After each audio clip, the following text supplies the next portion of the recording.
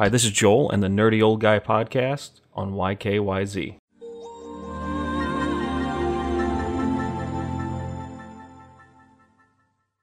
And this is where Nintendo and Sony lose their way to compete against Microsoft. I'm going to give Nintendo a pass because of their creativity. They, like them or hate them for their past consoles and the failure of the Wii U, they think outside the box to the point where they create their own market. There is no competition with them. They have their first-party games and they have their concepts, which just blow everything else out the water. But Sony, it wasn't until recently that you could even change your, I keep wanting to call it a gamer tag, but your username, your Sony name, your PSN name.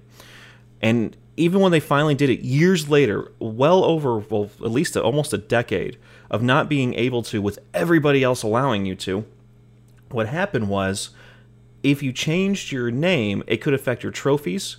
It actually wouldn't allow you to play your games. Other games, you had to actually go back in and change your, which is really weird, you had to change your controller settings. Made no sense whatsoever. And it shows how far behind Sony is from the future of gaming. Right now, they are in the now and they're winning.